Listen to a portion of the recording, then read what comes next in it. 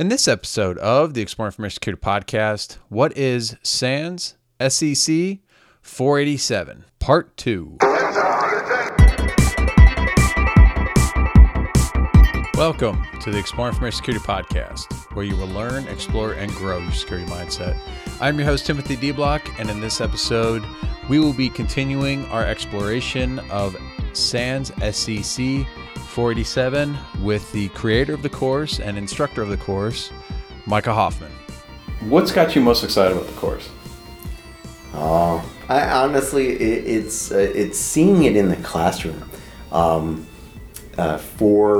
a year and a half, I have seen it in my head. I've seen it in PowerPoints. I've seen it in the labs and the virtual machines that I've been working on. And to see people in the classroom actually doing the labs and ingesting the data and listening to the content, that is amazing to me. And then seeing when students put this together like you did and say, well, this is not only interesting information, but I can take this back to my work or to my home or to my child and say, let me show you what I can see about your Facebook stuff, just not even being authenticated. All right.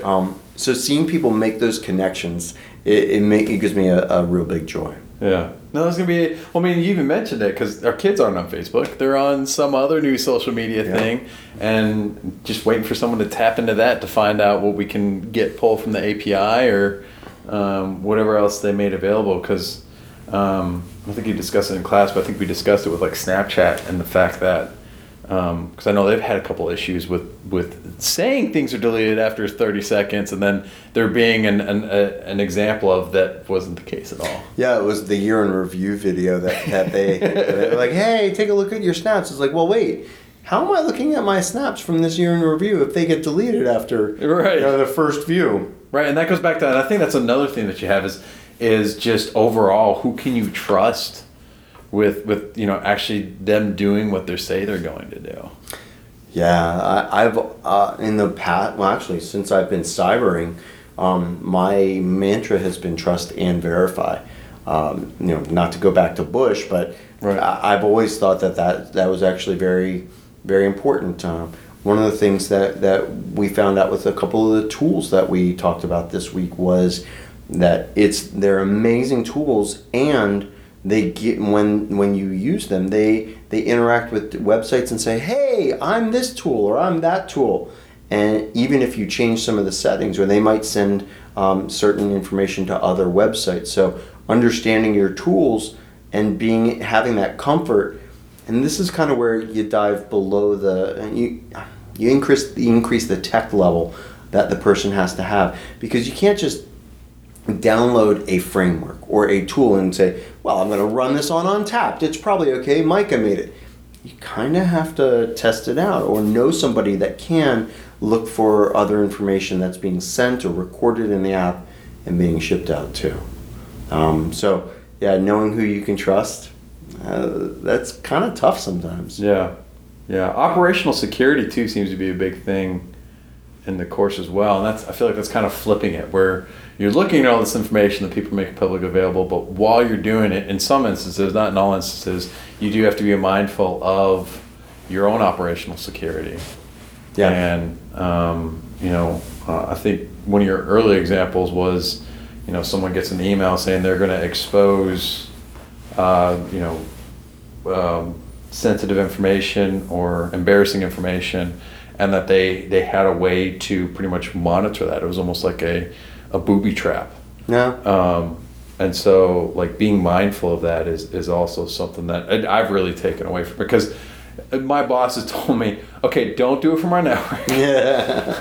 If you're going to go start poking at this stuff, make sure. And I was like, well, I'm just looking up this or that. And so now that like opened my eyes a little bit more to, and actually now I'm a little bit more, and anytime I see where it says HTTP, it's like, well, shoot, I just put in, and it's something silly like coordinate information or something.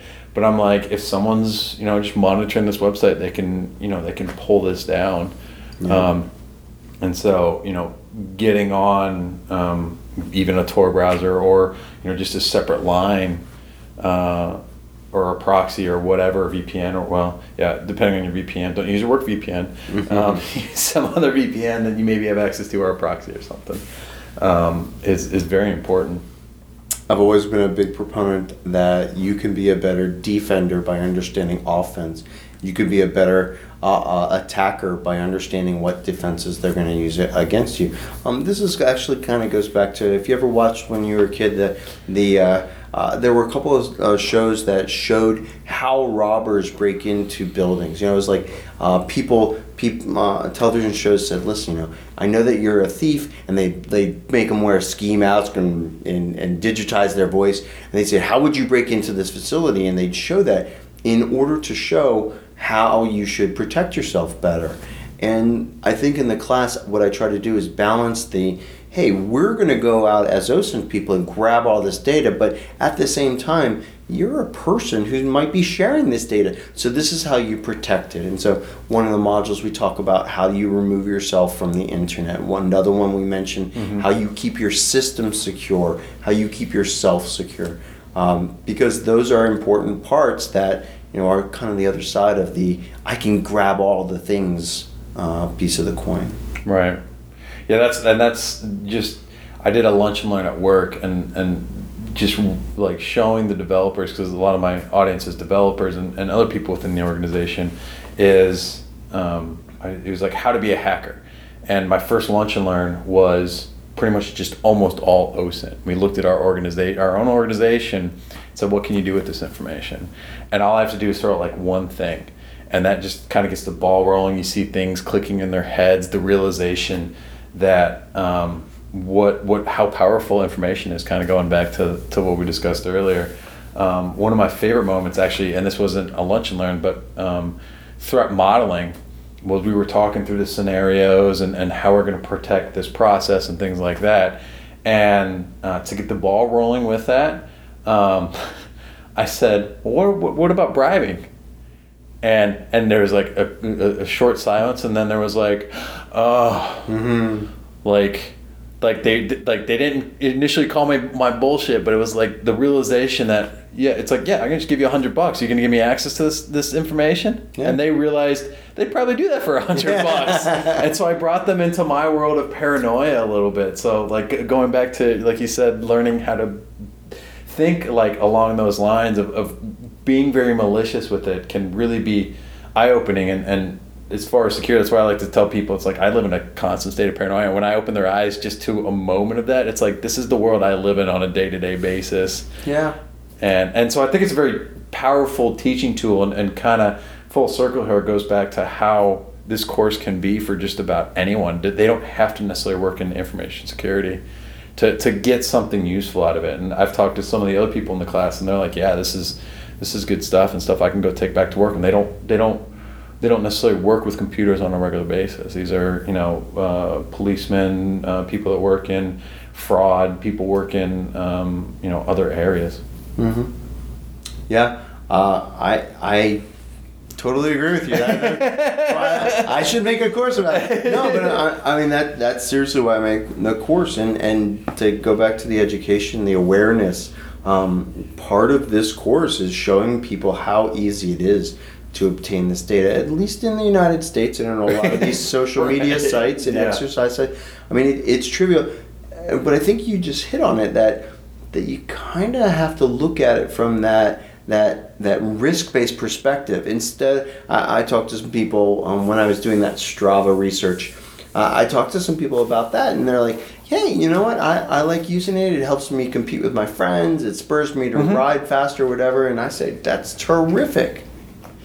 And you're sharing that information with the world. And so what I like doing is trying to help people understand that, yes, if your personal risk profile says, I need to be able to share this information because it helps me in another part of my life, cool. Just let's see if we can do it a little safer. So for the people that are my friends that still use Strava, no problem. I mean, use it, but don't use your real city that you live in. Enable the security settings. Use a different name. Don't use your real name, first or last.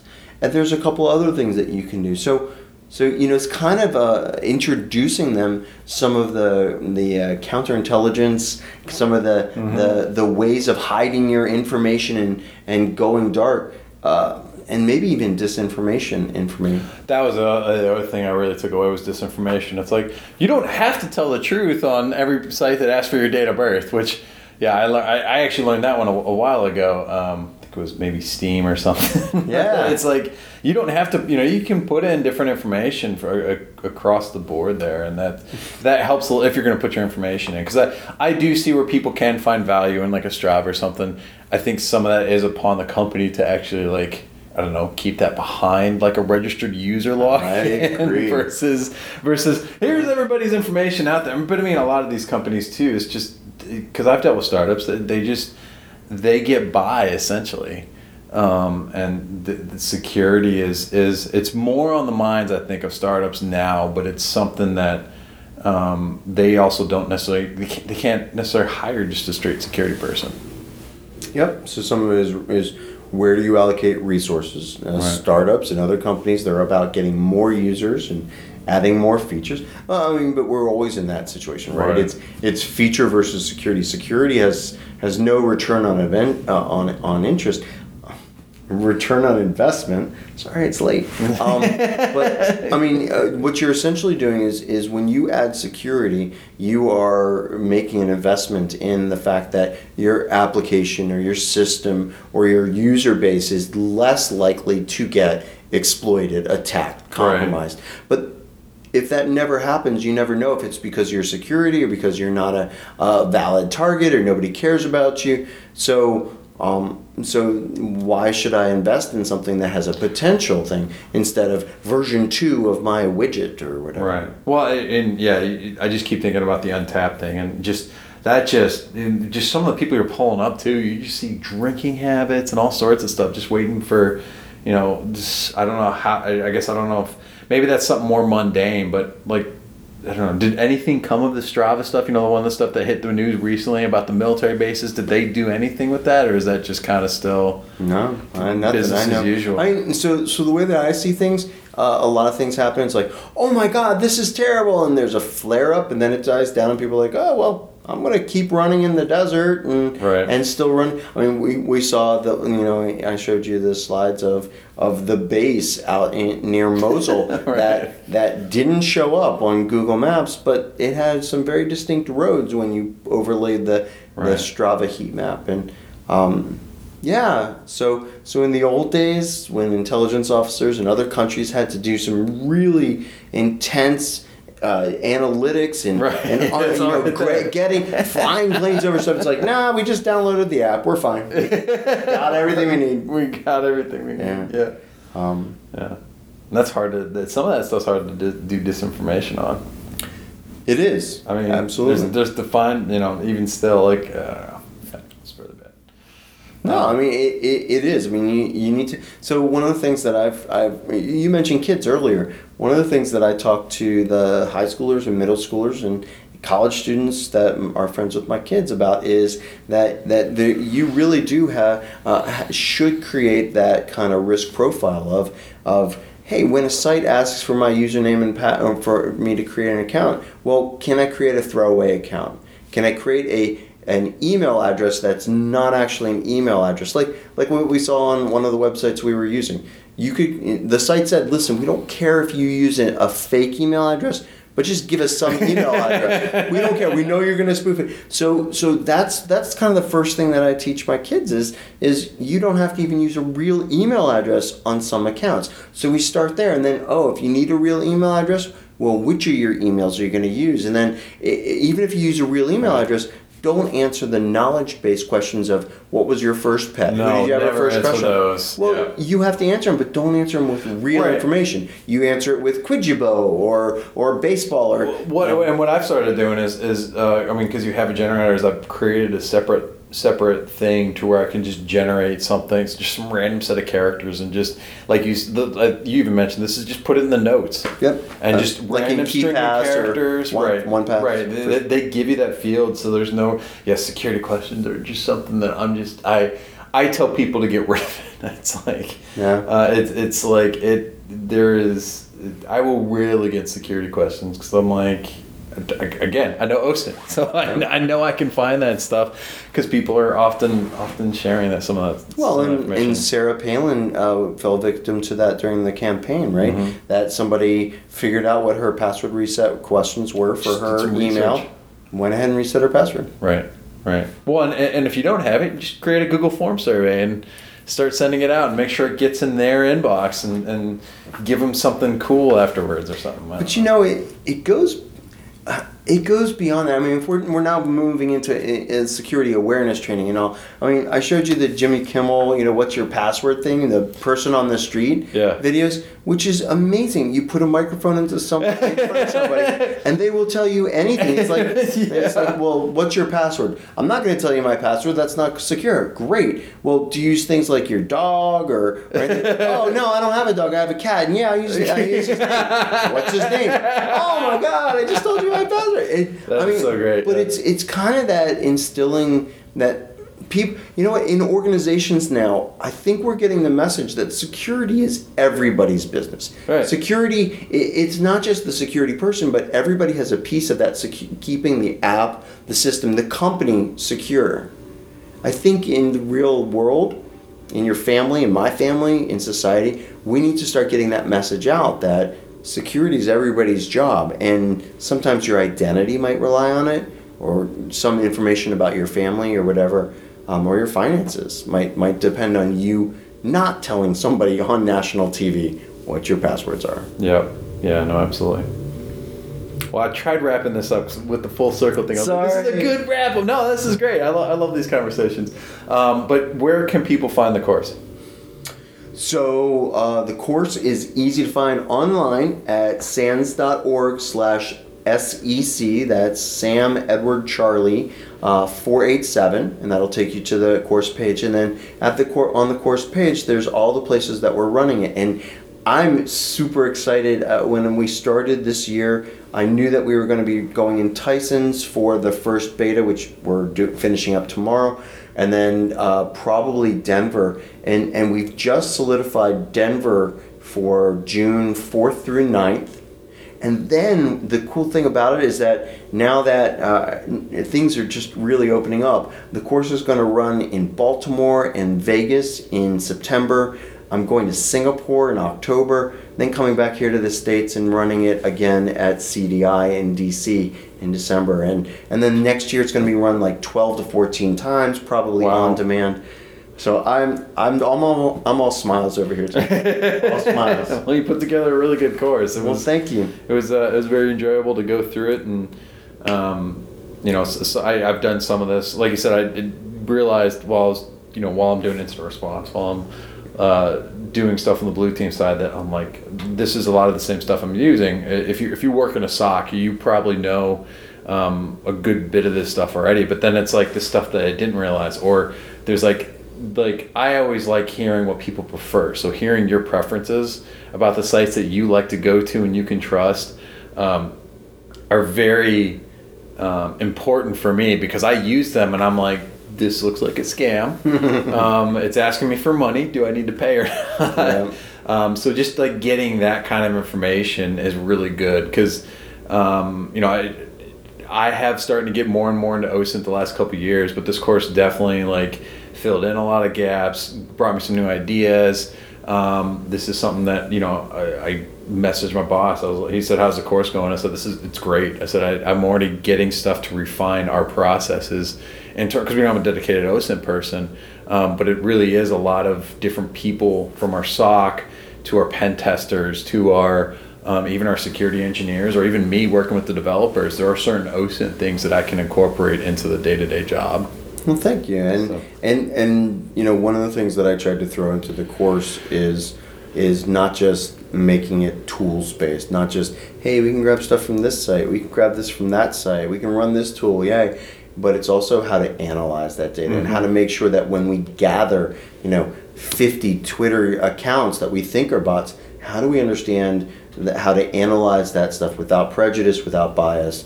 And those are life skills that we can take anywhere. Yeah. So thank you for having me on. I appreciate your time. Yeah. Well, thank you for joining me to discuss what is SEC 487.